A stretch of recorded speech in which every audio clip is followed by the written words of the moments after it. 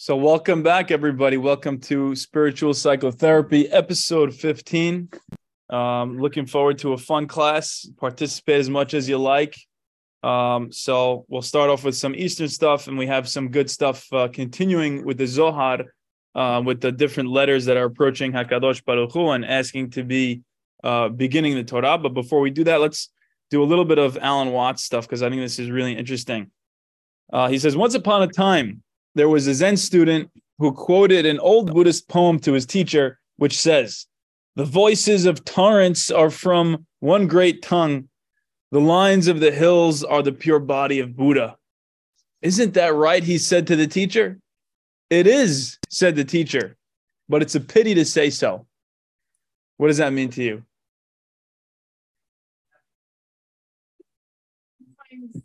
Things are better left unsaid. Yes. In a way, when you put words to something, you reduce it.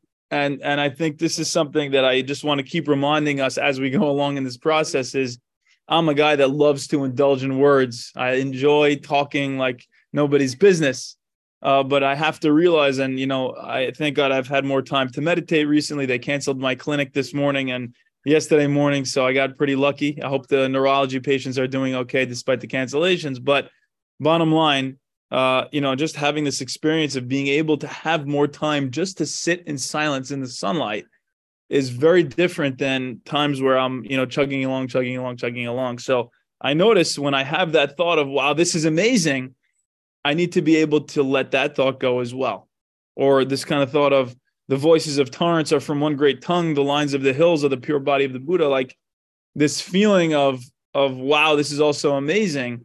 Let that thought go too. And just be present with awareness, with this ineffable, unspeakable experience. And that's the reality that you want to taste. You have to kind of get past your own obstacles that you're setting up for yourself. So Alan Watts says here, it would be, of course, much better if this occasion were celebrated with no talk at all. And if I addressed you in the manner of the ancient teachers of Zen, I should hit the microphone with my fan and leave. I love that. Some people would come to the lecture, and instead of giving the lecture, what would this Zen master do? He would come, and then he would leave. And that would be the whole thing. And he would surprise everybody, and they would get the message from that. But I somehow have the feeling that since you've contributed to the support of the Zen Center, he says, an expectation of learning something, a few words should be said. Even though I warn you that by explaining these things to you, I shall subject you to a very serious hoax. Because if I allow you to leave here this evening under the impression that you understand something about Zen, you will have missed the point entirely. Because Zen is a way of life, a state of being that is not possible to embrace in any concept whatsoever. So that any concepts, any ideas, any words that I shall put across to you this evening will have as their object showing you the limitations of words and of thinking. So again, here's the beauty of this type of speaking is there's a humility in the words themselves where the words point out their own limitation. And any other type of speaking in which the words try to make it like they are the truth, those words are not really true. And you could go in circles with this because like the paradox of what I just said, like if I say this sentence is false, well, is that sentence true or false? Because if you say it's true, then it's false. If you say it's false, then it's true, but it's also false. You can't get around that. So you have to be, you have to kind of be listening with two different ears. With one ear, listen exactly as it's being said. And with the other ear, realize these words are just pointing you in a certain direction. Let's see if there's anything else here that I wanted to quote. He says, so it is then that if I may put it metaphorically, Zhuang Zhao said, the perfect man employs his mind as a mirror. It grasps nothing. It refuses nothing. It receives but does not keep. And another poem says of wild geese flying over a lake, the wild geese do not intend to cast their reflection. And the water has no mind to retain their image. In other words, this is to put it very strictly into our modern idiom, this is to live without hang-ups. The word hang-up being an almost exact translation of the Japanese bono and the Sanskrit klesa, ordinarily translated worldly attachment, although that sounds a little bit, you know what I mean?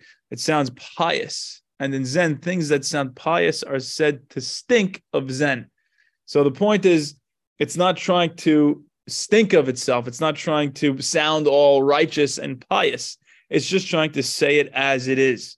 And the mind should be like this lake that's totally reflective. And when it reflects the geese, it doesn't have a hang up about reflecting the geese. It reflects the geese for as long as they're up there, and then it lets them go.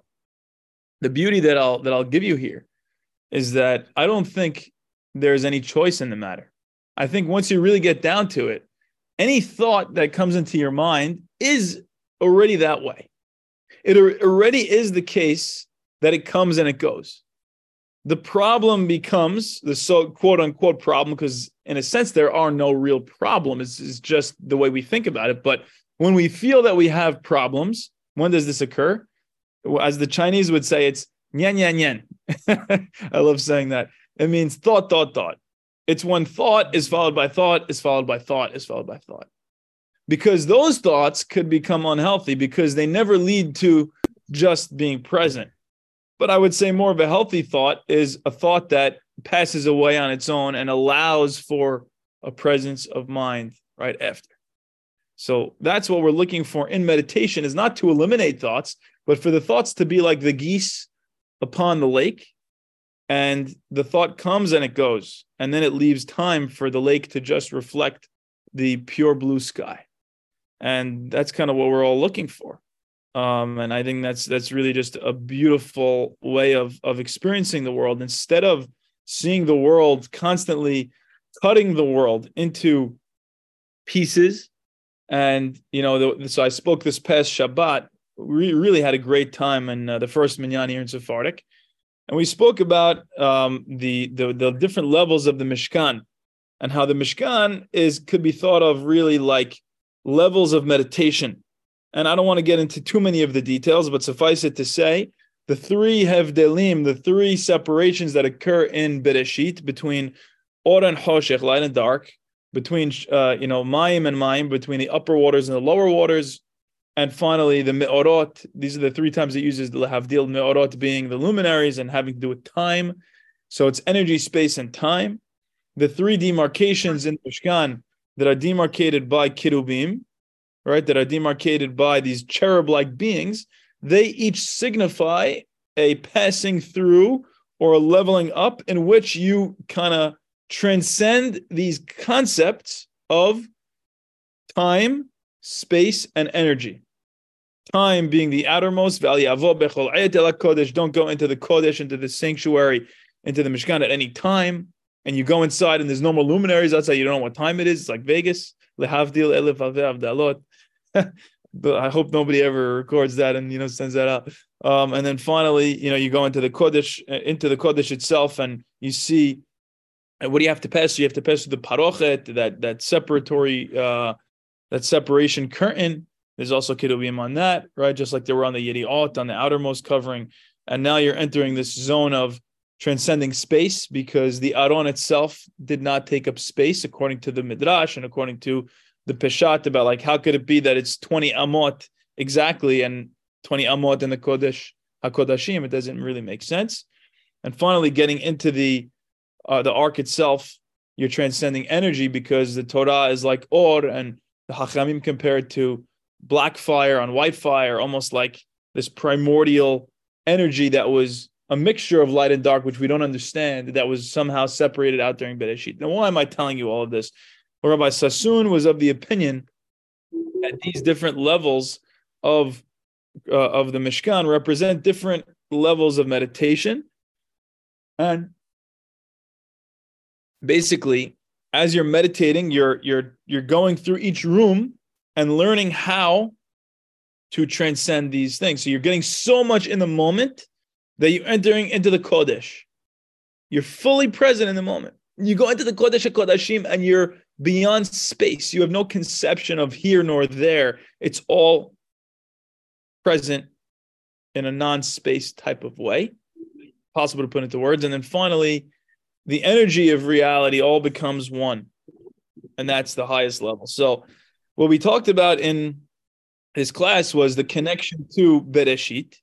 And we explained that, we know of cherubs of Kirubim in Bereshit, right? In Bereshit, we have these cherubs are guarding the way back to the Etz HaChaim, and they're blocking our path to the Etz HaChaim, to the tree of life. We know the tree of life is like the Torah.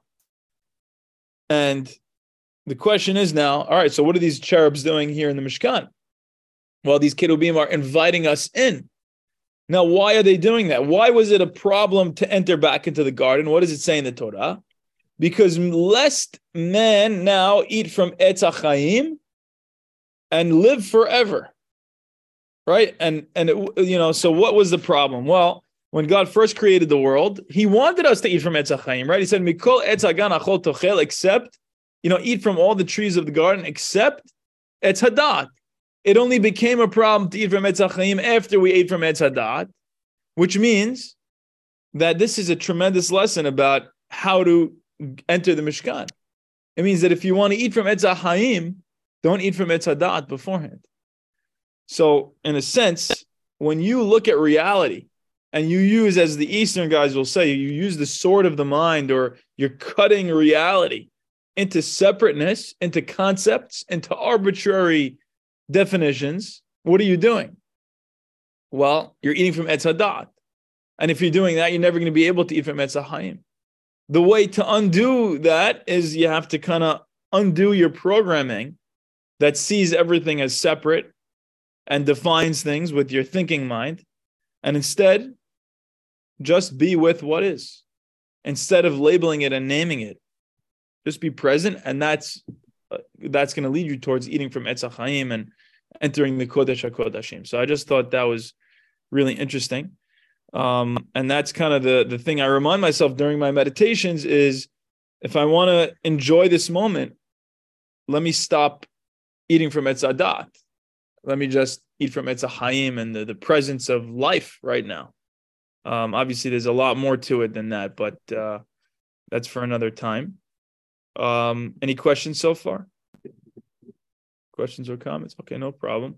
So we'll continue now with the Tao Te Ching, and we'll transition to the Zohar in a minute. So last time we left off, we were talking about, become totally empty, let your heart be at peace, let things flourish, and to return to the root is to find peace. To find peace is to fulfill one's destiny. To fulfill one's destiny is to be constant. To know the constant is called insight. Not knowing this cycle leads to eternal disaster. I thought that was so interesting. And one thing I heard from Thich Nhat Hanh this week, one of my favorite Vietnamese gurus who passed away a few years ago, he says, there is no road to peace. He said, peace is the road, right? There's no path towards peace. Peace is the path. You have to be peace right now in order to find that peace. You can't, there's no way of getting towards it. Just invite it in right now. And I hope that this type of a class will be an invitation and a meditative headspace for you to kind of sink into that. Knowing the constant gives perspective. This perspective is impartial. Impartiality is the highest nobility. The highest nobility is divine, right? So this is what it means to eat from Etz Hadat. It means not being partial. That's eating from Etz Hadat, right? Eating from Etz HaChaim is being impartial. And it's a very difficult thing to digest sometimes because, you say, how can I be equanimous with all this evil going on? And that's where we always talk about acting without acting, doing without doing, effortless effort. This ironic thing of before I act, I always must first be at peace. And then from that place of peace, notice how I naturally, instinctively react. And that will, if you trust it, it'll be towards something good. But of course, you can't really call it good or evil at that point because you're just being with what is. Mike, can I make a comment? Sure, please. It seems like you're, trying to tell us that this Zen philosophy is admirable or something we should strive towards. And you're giving us this example with the Etz Hadat and Etz HaChaim, but and I'm not against, a Zen philosophy or an outlook, where you try not to take things too seriously and live in the moment and reflect like the lake. However, I don't think you're going to be fighting for justice Mm-hmm. and changing the world if all you're doing is reflecting and meditating and just being with everything. It's very pacifist, not a little pacifist. It seems like a very pacifist and non-reactive, way of living. So, I mean, and also, when I look at the Gan Eden, both of those trees were there. Both of them were there for a reason. So it's not like only one tree was there, only the Etz HaChaim. The Etz HaDaat was there too. So I think humans have to acquire knowledge. I mean, we're told that we have to acquire knowledge. The Torah wants us to acquire knowledge. In other words, to find knowledge of Hashem, you have to acquire knowledge of His works. I mean, I'm a fan of Rambam in his attitude towards knowledge. So I'm just trying to say, like, we shouldn't. I definitely agree that you could take it overboard and you can get too obsessed with things and you can ruin your mind by too many things, and you're constantly planning or scheming or thinking about what I did and what has to be done and not focusing on the moment and enjoying the, and having, and maybe taking a look back at your life, and different perspectives are very important, and being able to shift your frame, I think, is very healthy, and it can become, you can become more productive. There's a million good things that you can get from meditating and having a Zen philosophy, but you also don't picture people who do that in, really encapsulate a Zen philosophy as being very active and being agents of change, which I think is also important. This is a fantastic question, and I think it of course, everything I'm saying begs this question, and I try to address it, but it's very difficult to address, unless you fully state it that way. So thank you for stating it. So one thing I'll say is, the guy I just mentioned, Thich Nhat Hanh. If you look at him as a person, you research his life, he is the ultimate Zen Buddhist. He represents all this stuff, and he knows all this stuff, and teaches all this stuff, and lives this stuff. And yet he marched alongside MLK, and he called for peace during the Vietnam War. He, had protesters, and he made a bunch of movements, and he was very active, very politically active in many different ways. You can look up his life, super interesting. And the point being that this a distinction between two types of, as they call it, Buddhas. You have the Pratyeka Buddha, is the private Buddha. That's the guy who goes off on his own to a mountaintop, and that's it. He just sits on the mountaintop and he doesn't leave. He stays in his own enlightenment and is satisfied with that. But then you have the Bodhisattva. The Bodhisattva is the guy who, once he achieves that enlightenment, comes back into society, and from that place of peace, from that place of enlightenment, is how he acts. And that doesn't mean he doesn't act. It means he does act, but he's acting from a place of peace. And the point that I try to make to people almost all the time, and this is a question I get from everybody, and I have it myself, it's as follows, which is, don't you realize that even if you intend to do good, so often it could result in something not so good? And obviously that's the best we can do, is intending to do good. But when you're acting out of a place of, I must do good, and I am irked by reality, and I'm not okay with the way things are right now, what are you going to very often do? You're going to end up making things worse sometimes. So many wars are fought over trying to make the world a better place. The road to hell is paved with good intentions. I'm not saying don't act, but I'm saying when you do act, meditate for 10 minutes beforehand, or an hour, or go on a meditation, or do something where you steady yourself and you become so present with yourself that when you are going to be acting, it's going to be from this place of equanimity and from this place of peace. And, regarding, eating from Etz HaDaat, I think that story is descriptive and not prescriptive, meaning I think it explains the human condition that we found ourselves in right now. It's descriptive, but it's not prescriptive. It's not telling us how we need to be or should be. I'm saying it's telling us how things are right now, how we find ourselves in this place. I actually talked about it on Shabbat, where we evolved this cerebral cortex. We evolved this part of our brain that gave us this capability. But when we had only that lizard brain, we were more, just present with what is, and not, I don't think it's the same as a human that becomes enlightened. But when we were just lizard brains, whatever we were a lot more present. And the blessing / curse that we get from this Etz Hadat cerebral cortex is this ability to discern and separating reality. But the curse part is that we see only snippets of reality and we don't really see the truth. So my point being, when we understand these ideas, we can, through our meditation, find a way back to that place of understanding truth, find our way back to that place of being with reality as it is as a whole.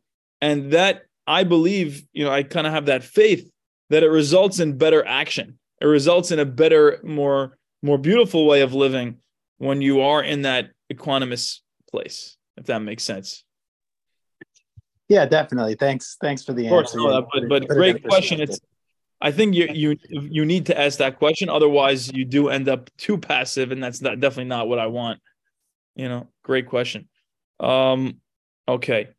So now we'll continue a few more lines. With the greatest leader above them, people barely know one exists. Next comes one whom they love and praise. Next comes one whom they fear.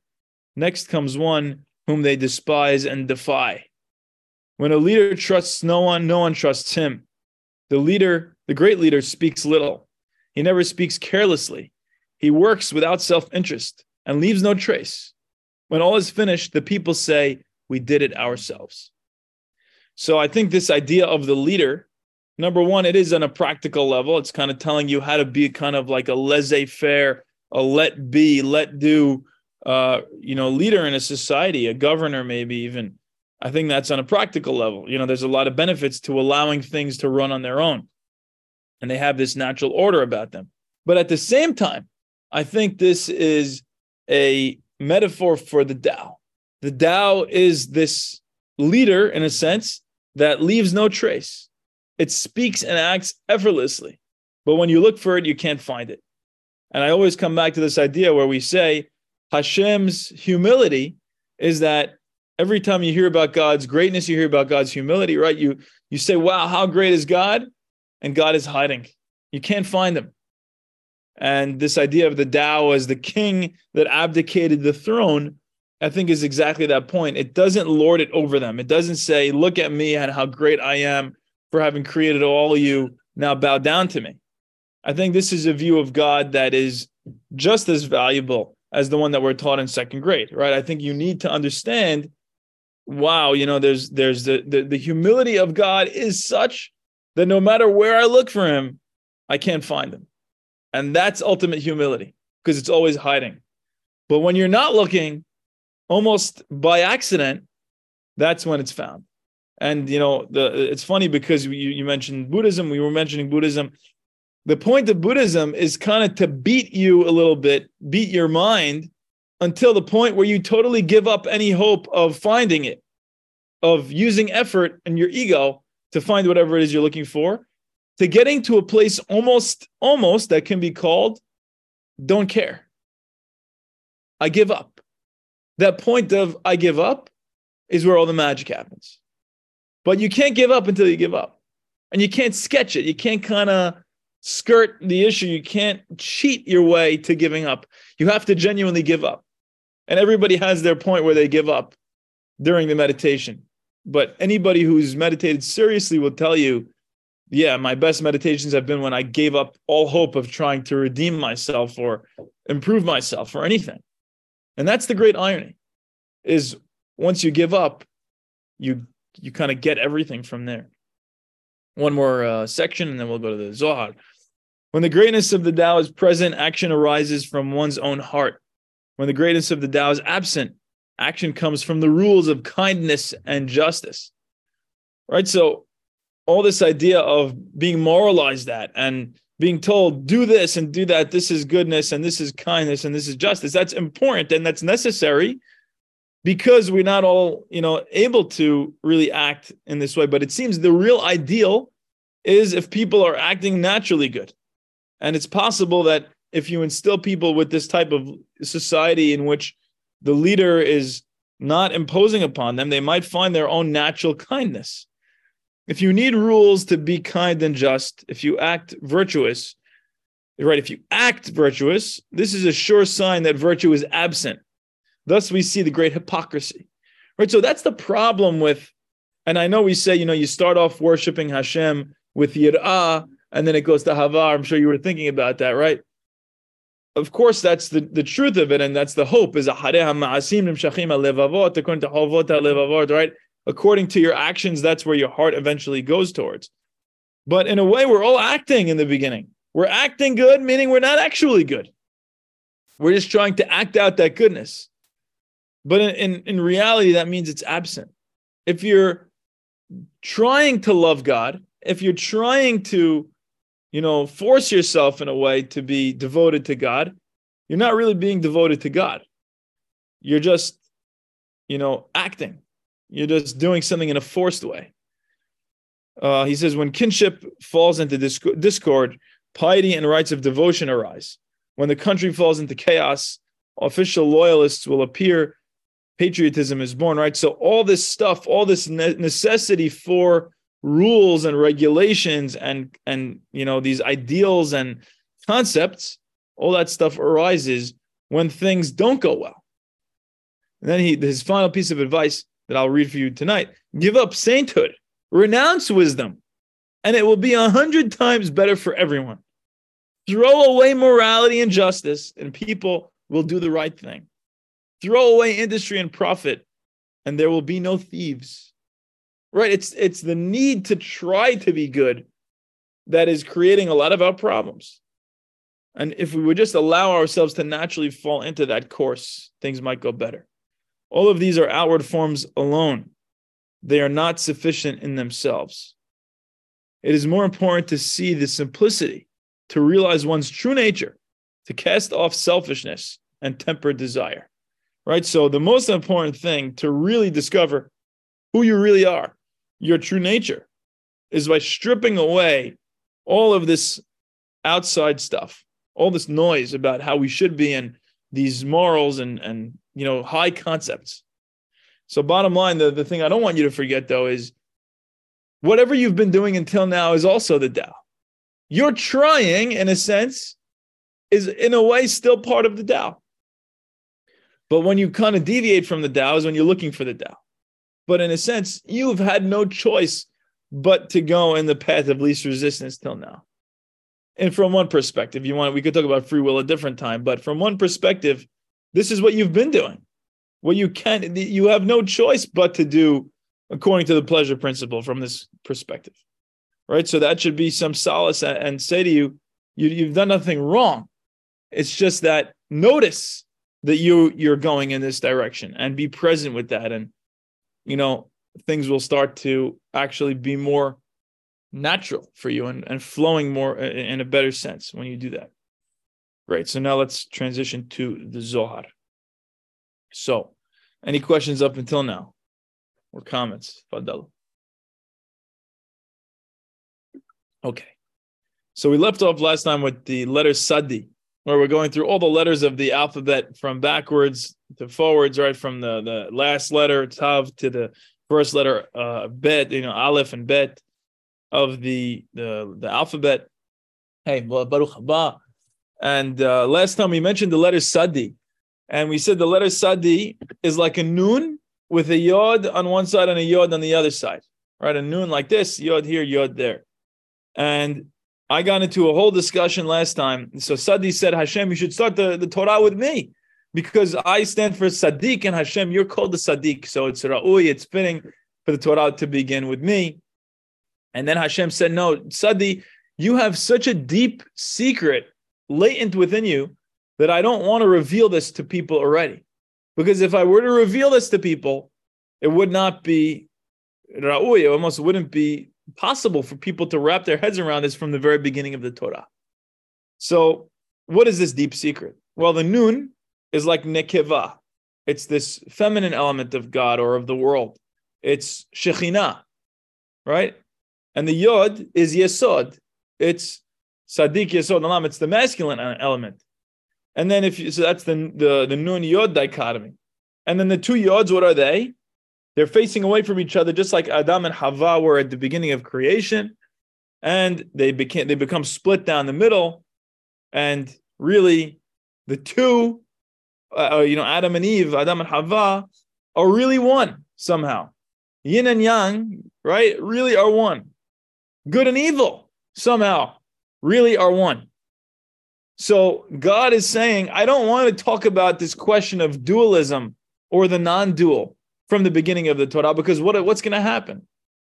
We said last time you might end up with Shabbatai Tzvi, who is going around doing Averot L'Shem Shamayim, who is saying, let's do evil to create the redemptive capability, because God is both of them. This is something that's so hard to wrap our heads around. If God is the source of everything, how could he be the source of good and evil? God's saying, I don't want people to get to stumble with this, because it's a very easy thing to take you off the derech. I read this amazing commentary from the Ramchal in a book he wrote, that Tibuno. Oh yeah. He talks about he mentions a few pisukim, and he explains a lot of the stories behind them. One of them was Oseh Shalom U'Borera. Wow, no way. And the context was he was explaining other religions and other philosophies, and he was sort of explaining what they're lacking and where they're misguided using the pisukim, right? Yeah. And so he said that back then, I don't know exactly which religion or exactly what it was, but they would see good as being one God and evil being a second God. Zoroastrianism started with. He could have both. And he explained that they would see the top part of the body to be good, and the bottom part of the body to be evil. And so they would make this distinction between good. And that's why it says, Oseh Shalom U'Borera, to it's a polemic against. Oh, exactly. Yes. Exactly. I think that's perfect. And that's why we say in Birkot Shema, when we read the blessings for Shema, what are we saying? We're quoting all these different things about Hashem making the daytime and the nighttime, because other religions believe there were two gods. And that's another thing that you either, this is what we said last time, when you're confronted with this, either you have the problem of, well, either there's a God and a devil, each with like equal say in what's going on, or there's one God who also is the source of evil. Either way, evil is presenting this very big problem to us. And another one was he was explaining en od milevado. So there's a lot of depth to that, and there are a lot of interpretations to it. So they're all true, but the one that he was explaining, what I thought was amazing, was that people might say, because the Jews are acting evil, Hashem can't bring Mashiach. Or because this guy's acting this way, Hashem can't do this. Or because Adam ate from the tree, now the final plan can't be fulfilled. That Hashem is sort of forced because of our connection with him. And so that's the idea of en od milevado, is that there is no plan that can be fulfilled other than his. Meaning no matter which way you go, you'll end up where he always intended. And so it's sort of like all-encompassing and, in a way related. Beautiful. I think this is all great. My problem is you never really can put it into words, because it's like, all right, so then, I guess in a way, like if you talk about the Holocaust, as long as you don't stop the timeline with the Holocaust, I guess you can say maybe it led to this, maybe it led to that, but it's hard to digest justifying evil. So at the end of the day, with our judging mind, after eating from Etz Hadat, we see Tovara, and there's nothing else we can do but see it in those terms. And I think Hashem in general with this letter study is like, I don't want to get into it right now, but suffice it to say, we run a big risk when you start teaching people about these dual elements of the world. But I think those are fantastic comments, Mickey. Thank you. Finally, now the letter Peh entered. She said to him, Master of the world, may it please you to create the world by me. For I signify Purkena, the redemption that you will someday bring to the world, also called Pedut. Right? So it's amazing. Deliverance, right? Pedut stands for deliverance. It is fitting to create the world by me. So what do I love so much about all these? Every letter, in a sense, is almost explaining what we just said with the letter Sadi, right? So Sadi itself represents the fact that there's dualism, but somehow they're really one. Somehow really within the two is one hiding behind it. And it's this experience that you have to have that only you can have and nobody else can have it for you, about how two is really one. But every letter so far has said, God, look how good I am. I stand for this thing. But then he says, not so fast, honey. You also stand for this other bad thing. And letter after letter is confronting this problem that we just mentioned with Sadi, which is dualism, which is you can't have the good without the evil. So Peh is saying, look, I stand for, purkena, for pedut, for deliverance, and for redemption. What does Hashem reply? You are seemly, but you signify hidden transgression, like a serpent striking, then tucking its head into its body, right? So if you look at the letter Peh in Kitav Ashuri, it's the top of it looks like a snake that's kind of hiding in itself. And it's compared to a person who, when they sin, they take their head and they tuck it into themselves and they put out their hands. And they say, God, please forgive me. And it says here, someone who sins bows his head, stretching out his hands. So bottom line being, again, even where you think something is so good and nice sounding, it also has an underlying not so good element to it. Now, so far, yeah. Sorry, is Pesha, is that? So that's a great question. I was almost waiting for the word Pesha to come up here. It didn't come up. But that's a great question. It's going to come up now with the letter Ayin, with Avon. But it's a great question why Hashem didn't, outright say Pesha, being there. One quick comment, though. I spoke to my rabbi today, one of my rabbis, about all these different midrashim, and he, of course, brought up the very obvious question, which is, if the Torah was originally written in Kitav Ivri, right, in Hebrew script, and all these midrashim are based on Kitav Ashuri, they're based on Assyrian script, which is a script that is only, however many millennia old, and it wasn't the way that the Torah was written. Why are we using these as the jump-off point for our midrashim? So my answer was, I don't think this is absolute truth, quote unquote. I think rather these are almost like an empty canvas upon which the Hachamim could express their ideas upon. It doesn't mean that these letters actually have to signify these things. It's just like a thought experiment in order to express deep philosophical truths. Yeah, Mickey.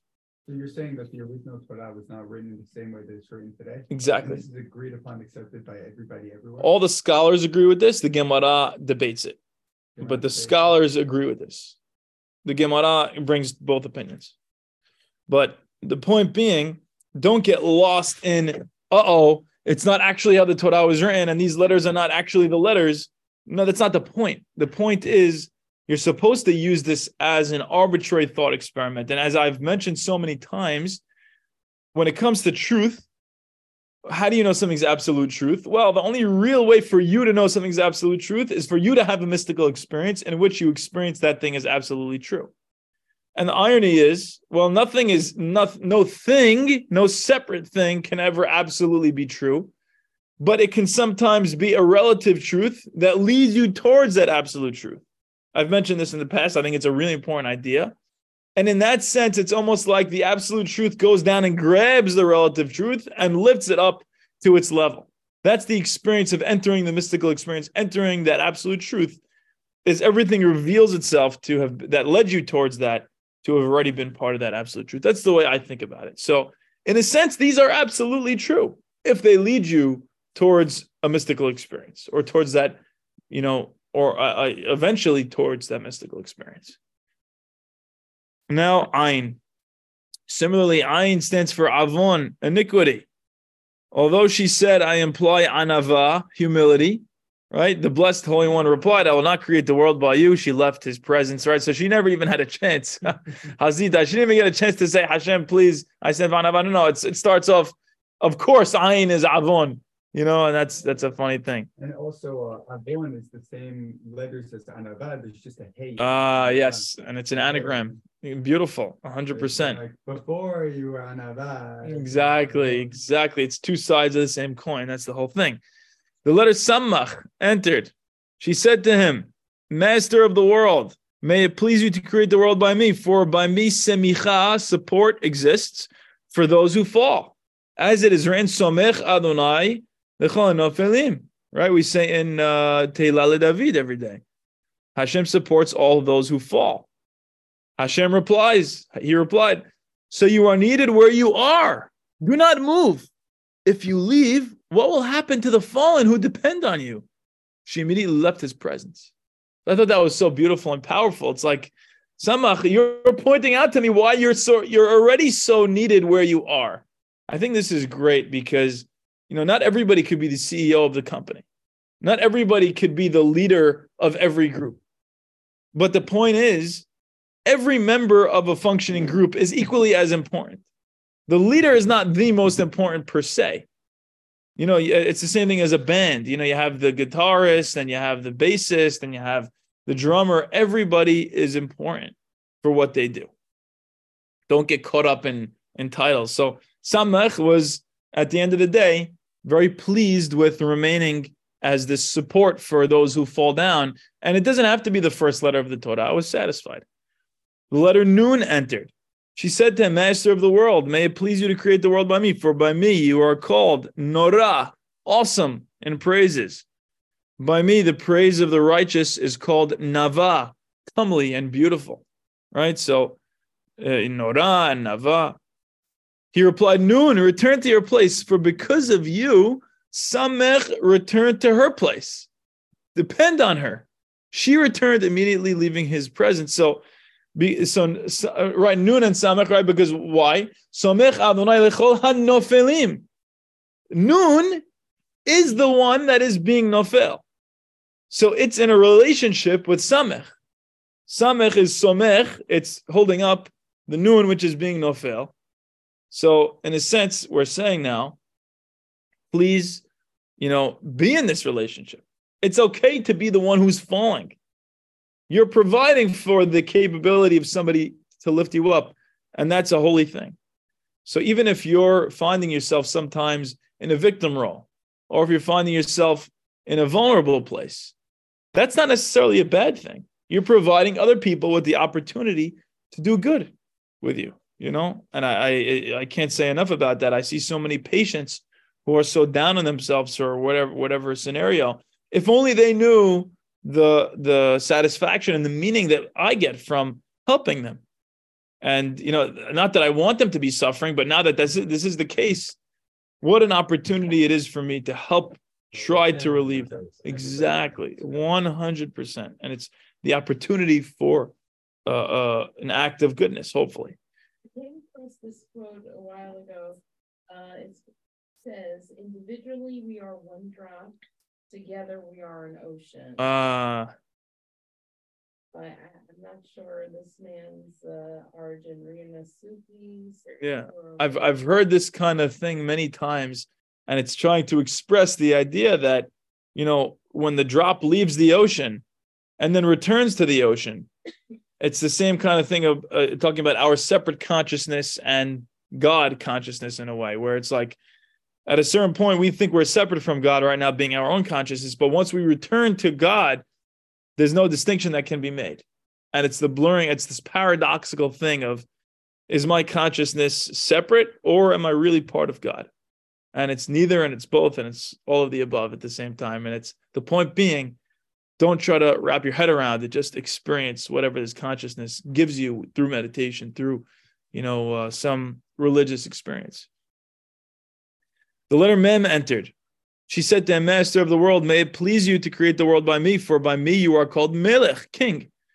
He replied, certainly so, but I will not create the world by you, since the world needs a king. Return to your place, you along with Lamed and Kaf, for the world should not be without a king. All right, so not only do we have Mem, but also Lamed and Kaf, because those are the letters of Melech, and it happens to be that Kaf Lamed Mem, backwards, is Melech. And Ronnie Bennett points that out in his commentary on Psalm 145 because it's an acrostic. It's Aleph Bet Gimel Dalet, and it skips certain letters. And he has a whole commentary on why that is. But Mem Lamed Chaf is Melech, and those are the Pesukim talking all about God's Malchut. If you look in that Mizmor, it's Malchutecha, Malchut Kol Amim, Shatecha Bechol Dervador, and right, the previous Pesukim as well. So it's purposely reflective of the structure. But the lesson here is pretty amazing. It's saying, look, we need a king of flesh and blood. Stay in your place of being that. You don't need to begin the Torah. So I think, again, there's the practicality of like, well, we need men on the ground. We need some people to be nofel. We need some people to be the physical leader for people to look up to. At that moment, the letter Kaf descended from his throne of glory and said, Master of the world, may it please you to create the world by me, for I am your kavod, glory, right? So didn't we say we got rid of the letter Kaf? Why is it coming back? Good point.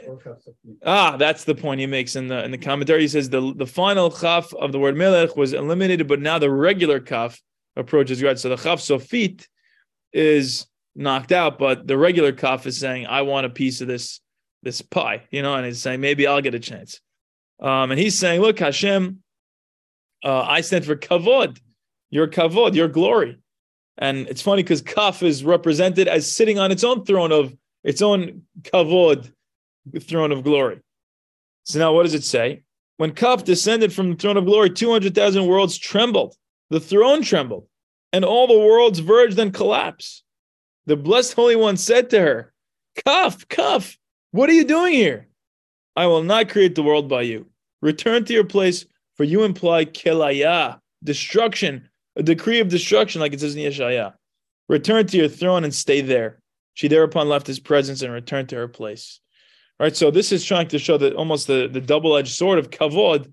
Alongside of having kavod, what do you also have? Kelaya, destruction. That's why the Hachamim say about Moshe Rabbeinu when he wrote the small aleph in Vayikra, right, very relevant to this week's parasha. He who runs away from respect and kavod and the glory and the respect chases after him. The point being that this potential for great glory carries with it the potential for great destruction. So, in a sense, Kaf should remain just where it is to keep everything kind of where, stable.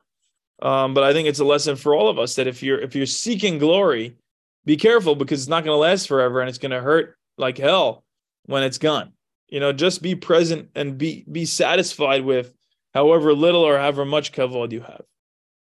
The letter Yod entered. She said to him, Master of the world, may it please you to create the world by me, for I am the beginning of the holy name. Right, Yod Kevavke, it is fitting for you to create the world by me. He replied, it is enough for you to be engraved in me, to be inscribed in me. My desire culminates in you. You should not be uprooted from my name. He's saying, Yod, you're so holy already.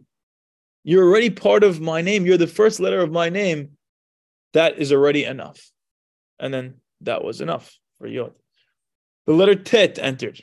She said to him, Master of the world, may it please you to create the world by me.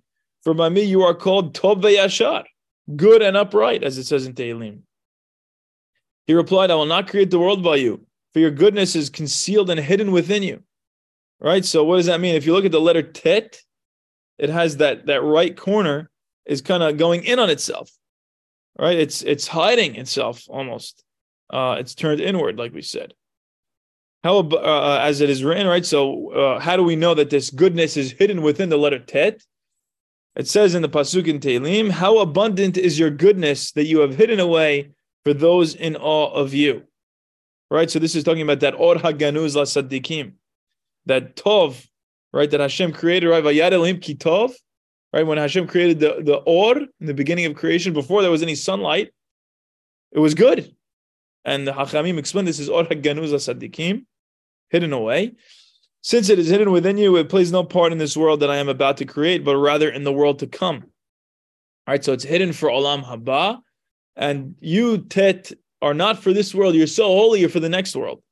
Furthermore, but not only that, because your goodness is hidden within you, the gates of my temple will sink, as written, her gates Tave'o have sunk into the earth. In Megillat Echan, Lamentations, we say, that it's the tet is describing the temple sinking into the ground.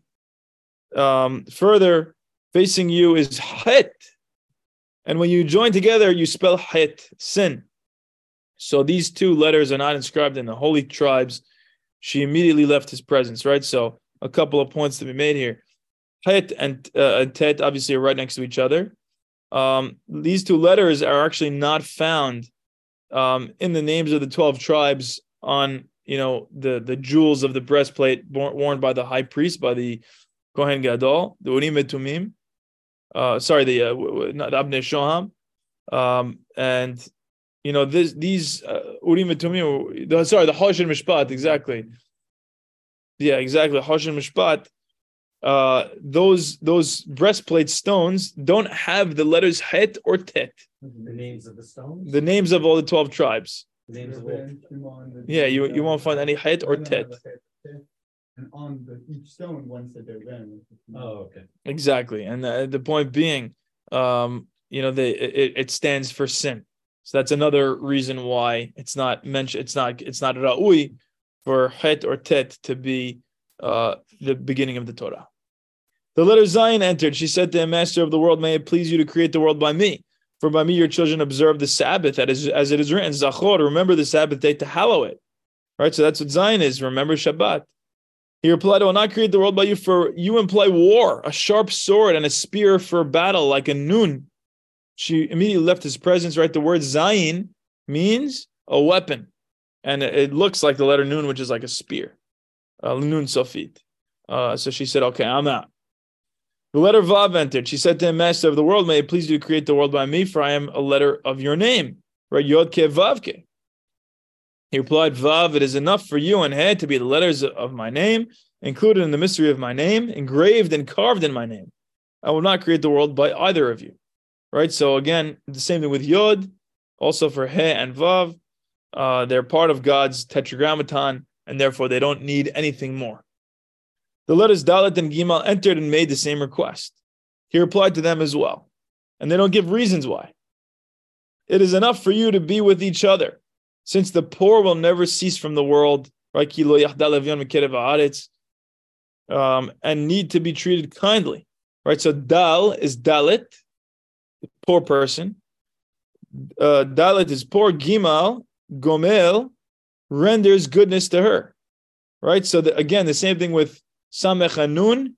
We have also here with Gimal and Dalit. They depend on each other, one giving and one receiving. Gemul Dalim, it says in the Gemara, do not separate from one another.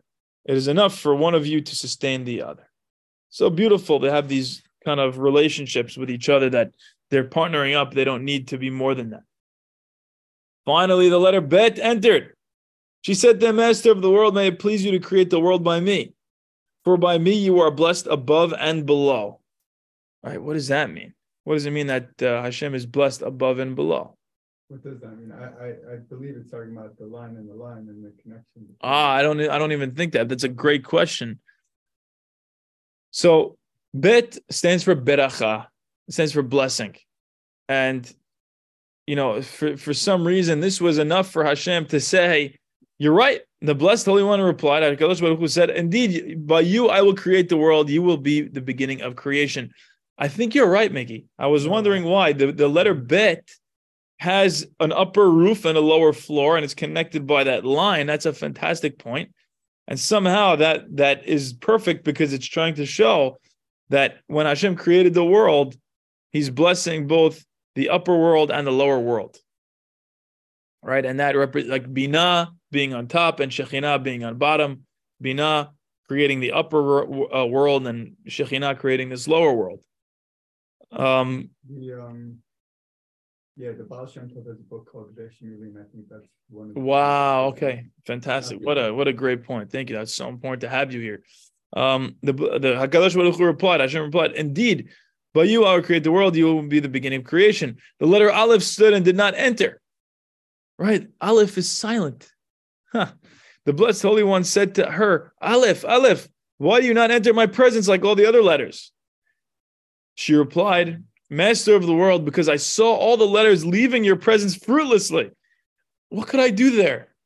Furthermore, look, you have given this enormous gift to the letter Bet, and it is not fitting for the exalted king to take back a gift he has given to his servant and give it to another.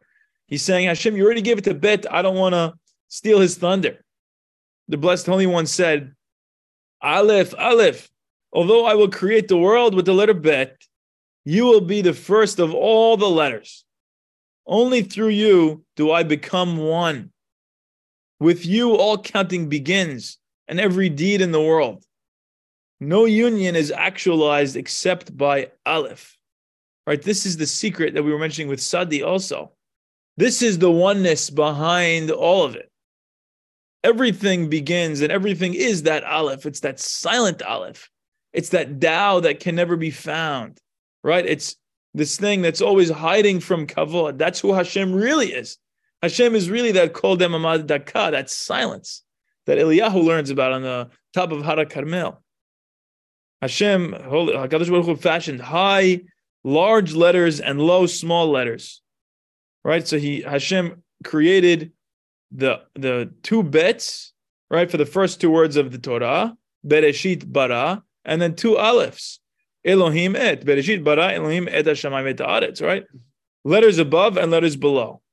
So the first bet is for the upper domain of reality. The second bet is for the lower domain. The first aleph for the upper domain, the second aleph for the lower domain. So they were all as one from the upper world and the lower world. And this is amazing because it's trying to say there's a unity between the upper and lower worlds. And yet the Bereshit bet is going for Binah, right? It's counting for the upper realms of reality. And the Bara is counting for Shekhinah. So it's trying to show you this reflectiveness between the upper and lower realms that's always been inherent in creation from the very beginning. But just going back to Aleph, I think this is such an important point. Hashem creates the world with a bet. It's something that is physically heard. It's a very, it's a consonant. It's something that can be emphasized, a bet, right? And it, like Mickey said, it represents the marriage of the upper and lower realms. But the deeper secret, right? So bet also is two. It also represents dualism. And the world that we know of is dualistic. It is yin and yang. It is here, not here. Everything is vibrations, right? Everything is the crest of the wave and the trough of the wave. You talk about sound waves, right? You talk about light waves. All waves are exactly that. They're not there. Yin and yang. Bet. It all requires this dualism. But somehow, some way, if you can listen to the sound of silence, you can understand the secret of Aleph. Alpha and Omega. Aleph really is the beginning of all and the end of all. And that's why there's this beautiful midrash that says all the Aseret HaDiberot are contained, all the 10 commandments are contained within the first commandment. And all the first commandment is contained within the first word of the first commandment. Right? Anochi, I am. And all the 10 commandments and all the first commandment and all those things are contained within that Aleph of Anochi. It's a fractal. Everything emerges from that Aleph, from that silence. And if you can understand that oneness, you can see how everything comes out of that. And you're supposed to be led back towards that oneness through your understanding of Bet, through your understanding of the dualism. You can try to find the oneness that's hiding behind reality. Baruch Adonai Le'olam, Amen ve'amen. Hazak u'baruch.